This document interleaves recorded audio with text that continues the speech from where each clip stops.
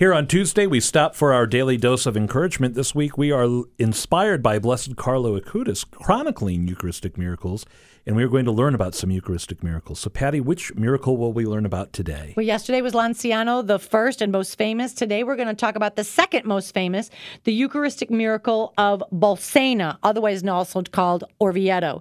In Italy, it happened in 1263. Here's the story. A German priest, Father Peter of Prague, stopped at Bolsena while on his way to Rome on pilgrimage. He was pious, but he doubted the real presence of Christ in the consecrated host.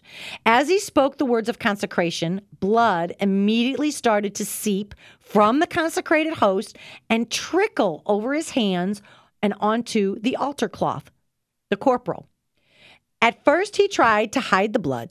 But eventually, he interrupted the Mass and asked to be taken to the neighboring city of Orvieto, where Pope Urban IV resided. The Pope sent emissaries to investigate. When the facts were ascertained, he ordered the bishops of the diocese to bring the host and the linen corporal bearing the stains of blood to him. He had the relics placed in the Cathedral of Orvieto, where they are reverently enshrined and exhibited today.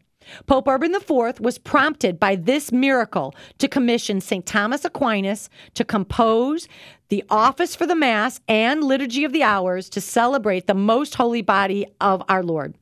He composed the Tantum Ergo, which we still sing today. 1 year after the miracle, in August of 1264, Pope Urban introduced the Aquinas composition and by means of a papal bull instituted the Feast of Corpus Christi.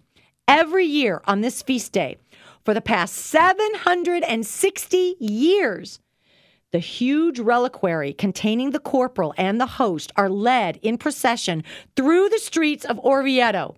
I've been there for this. And thousands upon thousands come to adore and see the real presence of Jesus in this Eucharistic miracle. I'm telling these stories so that we will all have awe and wonder and increase our belief in the real presence of Jesus. That's an awe-inspiring story, one I've heard before, but every time I hear it, my jaw just drops. Patty, thank you for sharing it with us today on the Daily Dose of Encouragement.